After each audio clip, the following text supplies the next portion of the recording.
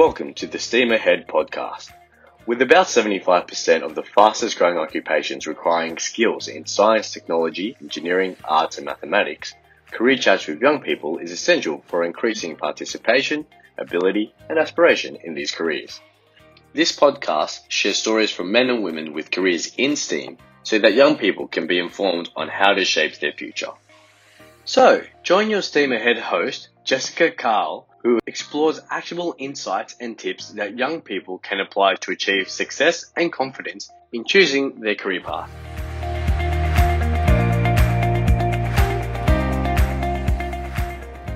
Hey everyone, and welcome to this week's episode. Increasing young people's curiosity and aspiration into STEAM starts with these conversations, which is why I'm excited for our career chat with Peter Price. Peter is an Executive General Manager, Engineering, which means he is accountable for asset safety and performance and corporate strategy at Energy Queensland. As a leader, he is passionate about developing people, creating a better energy future, and a better environment for Queensland communities. In school, Peter did Maths A and B, Chemistry, Physics, English, and Technology, and we're excited for him to be joining us today to speak about his career as an engineer, leader, and executive. Welcome, Peter. Hi, Jess. Great to be here with you today. Absolutely excited to have you as well.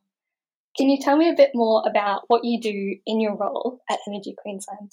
Sure. My role at Energy Queensland is first and foremost to, I suppose, lead a team of about 500 people. And you've talked about the accountability. So those accountabilities range from setting the corporate strategy and working with the board and the other executives to make sure we've got a corporate strategy that everyone buys into. And there's a fair bit of collaboration across the different parts of the business to get that, because Energy Queensland's a big business. We've got, $24 billion worth of assets. We've got an energy retail business. We've got a growing energy services business. So there's a lot of diversity of activity there.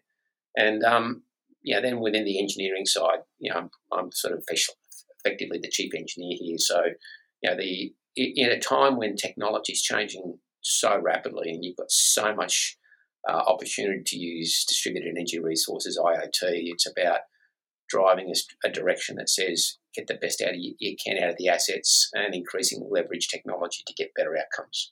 It's a lot of words, but that's in a nutshell. It is a lot of words.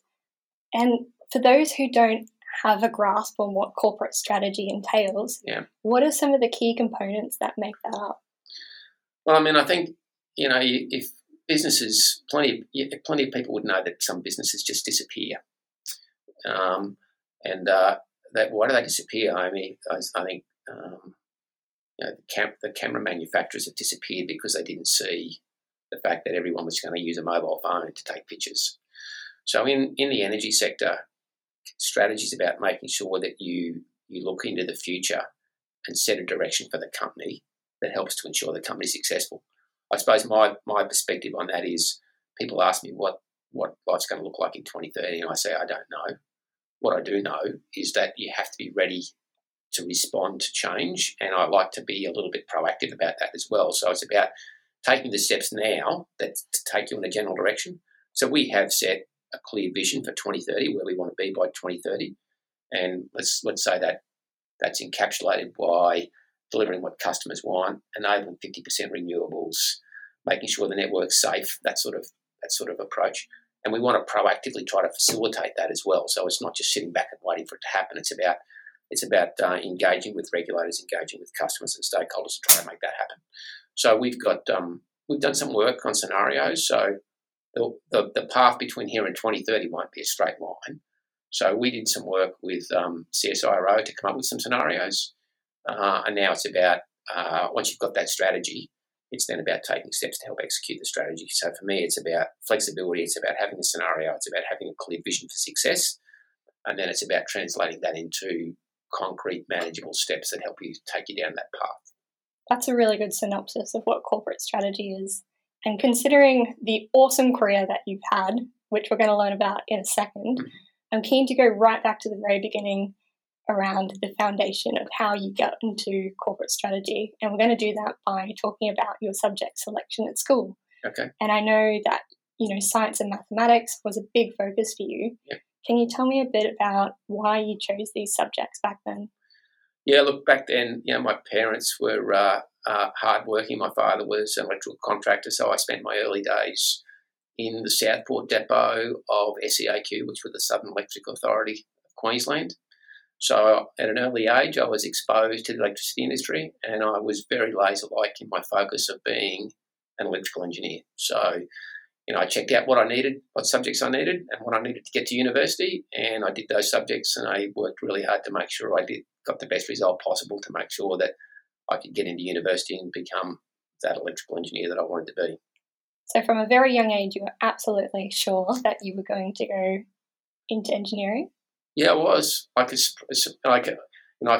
In those days that we had tertiary entrance scores, and I had to put doctor down as my second preference. Can you believe that? But there you go. I never really had any doubt that I was going to be an electrical engineer. And would you say a lot of that influence came from your dad and being around that type of environment? No doubt. There is absolutely no doubt. My parents were really supportive.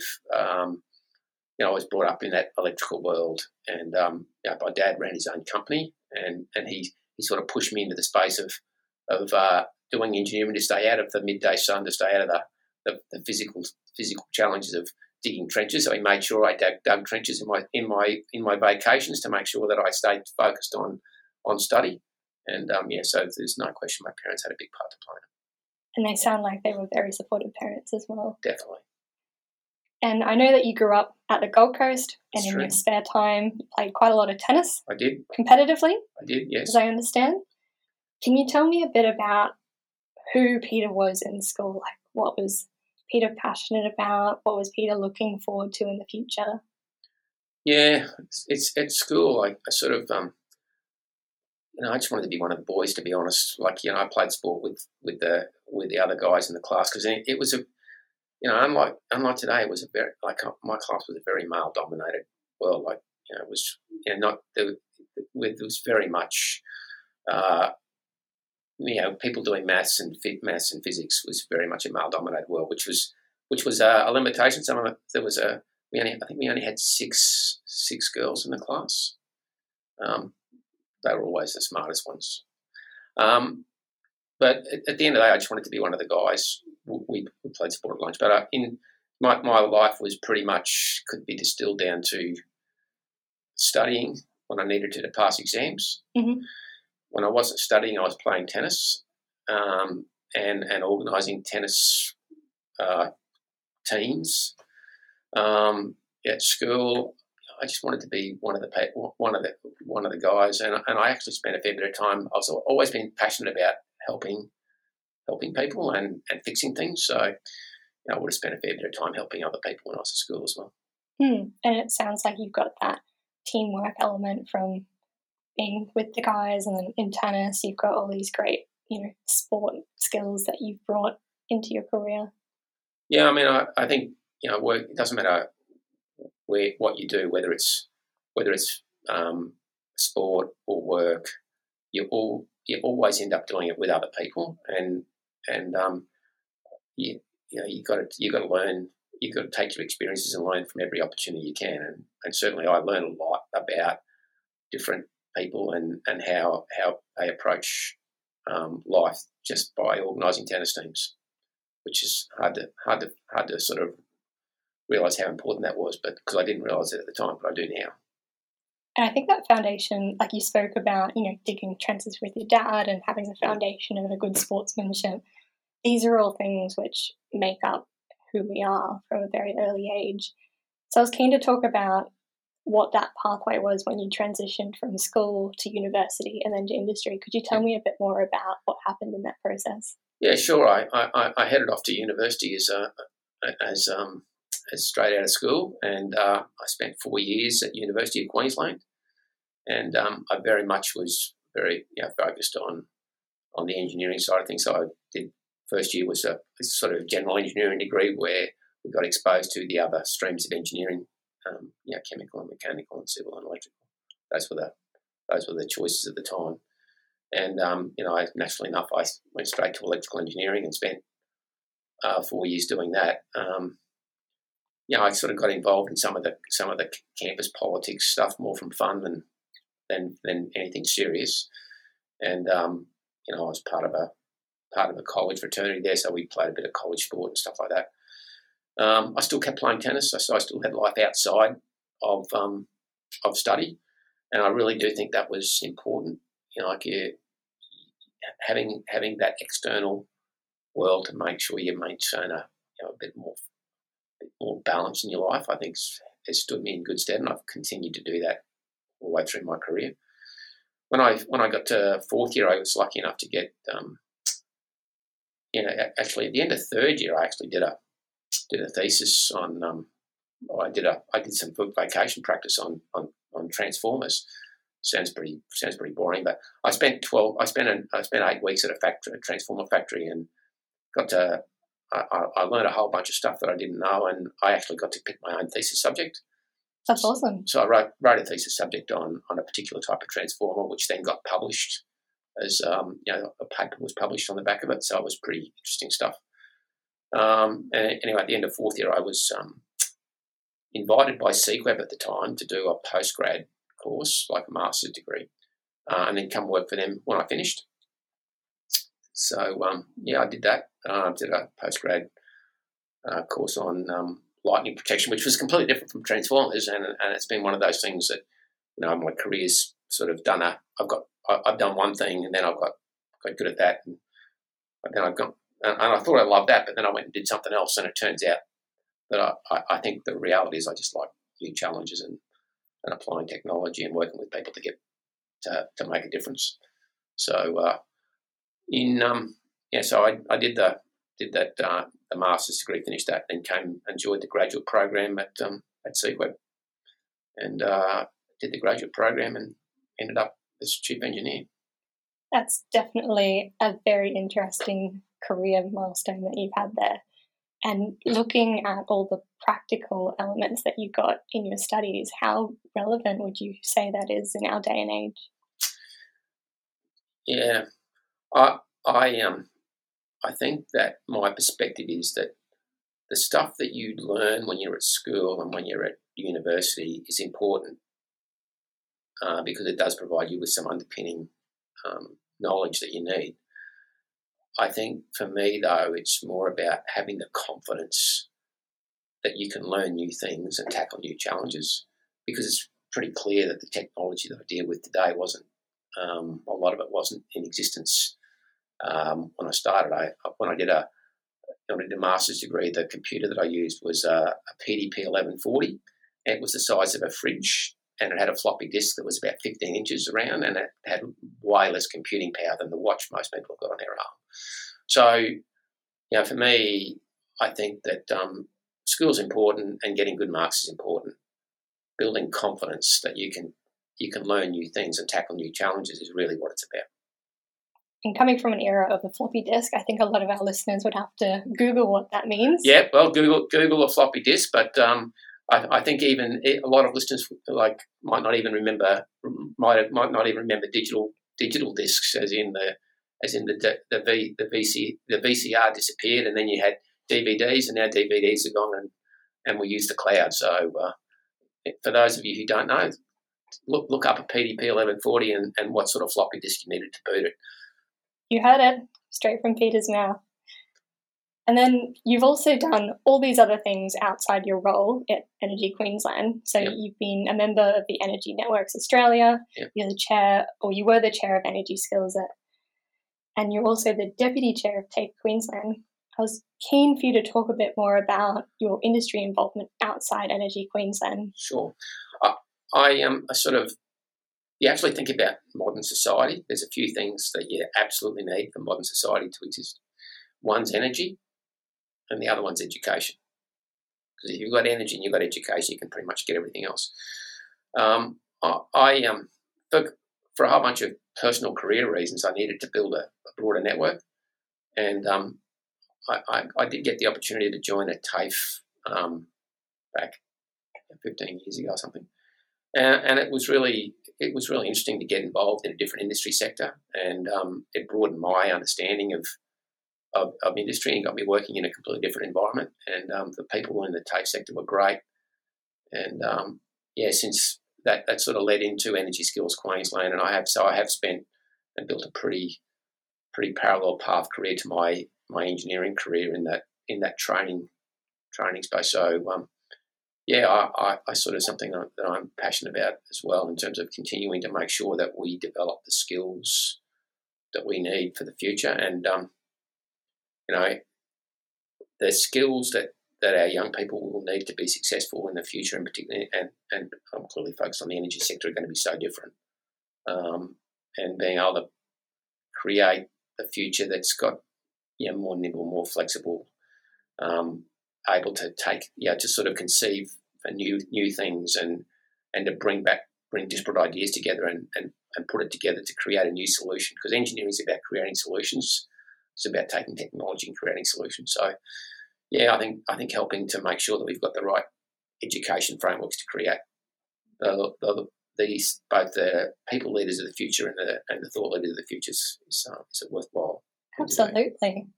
And I think your point around key skills is also very important, because being agile in our day and age with so much technology, you've got to be able to shift between different tasks. So thinking about some of those key skills for the future, what's your perspective on, I guess, the top ones that you would encourage students to look into? Yeah, engineering is one of the professions that really does use the STEAM subjects, and a lot of engineers and they would say, you've got to be focused on this new technology, and that's true. But I think the thing that has been most helpful for me is to work with people from diverse backgrounds and to actually learn how to work with people from diverse backgrounds. I think that the pure technologists sometimes struggle to get their ideas heard or to get traction. So if you want to make a difference, and I remember a couple of sayings that I've heard in my career. One was, an engineer can do for a dollar what any fool could do for $100. Whether that's relevant in today's dollar terms, I don't know. The other one was that someone with a good technical idea is just another person with a good technical idea unless they can convince someone else that it's a good idea. So, I would encourage people to go into the STEAM area if they're going into a technology space, to make sure they keep that balance between being good at the technology and being able to work with other people, and particularly people with diverse backgrounds. Because in a world where the future is so uncertain, getting the diversity of thought onto the table is really important. And the combination of critical and conceptual with the diversity of thought is really important there too. Yeah, I agree.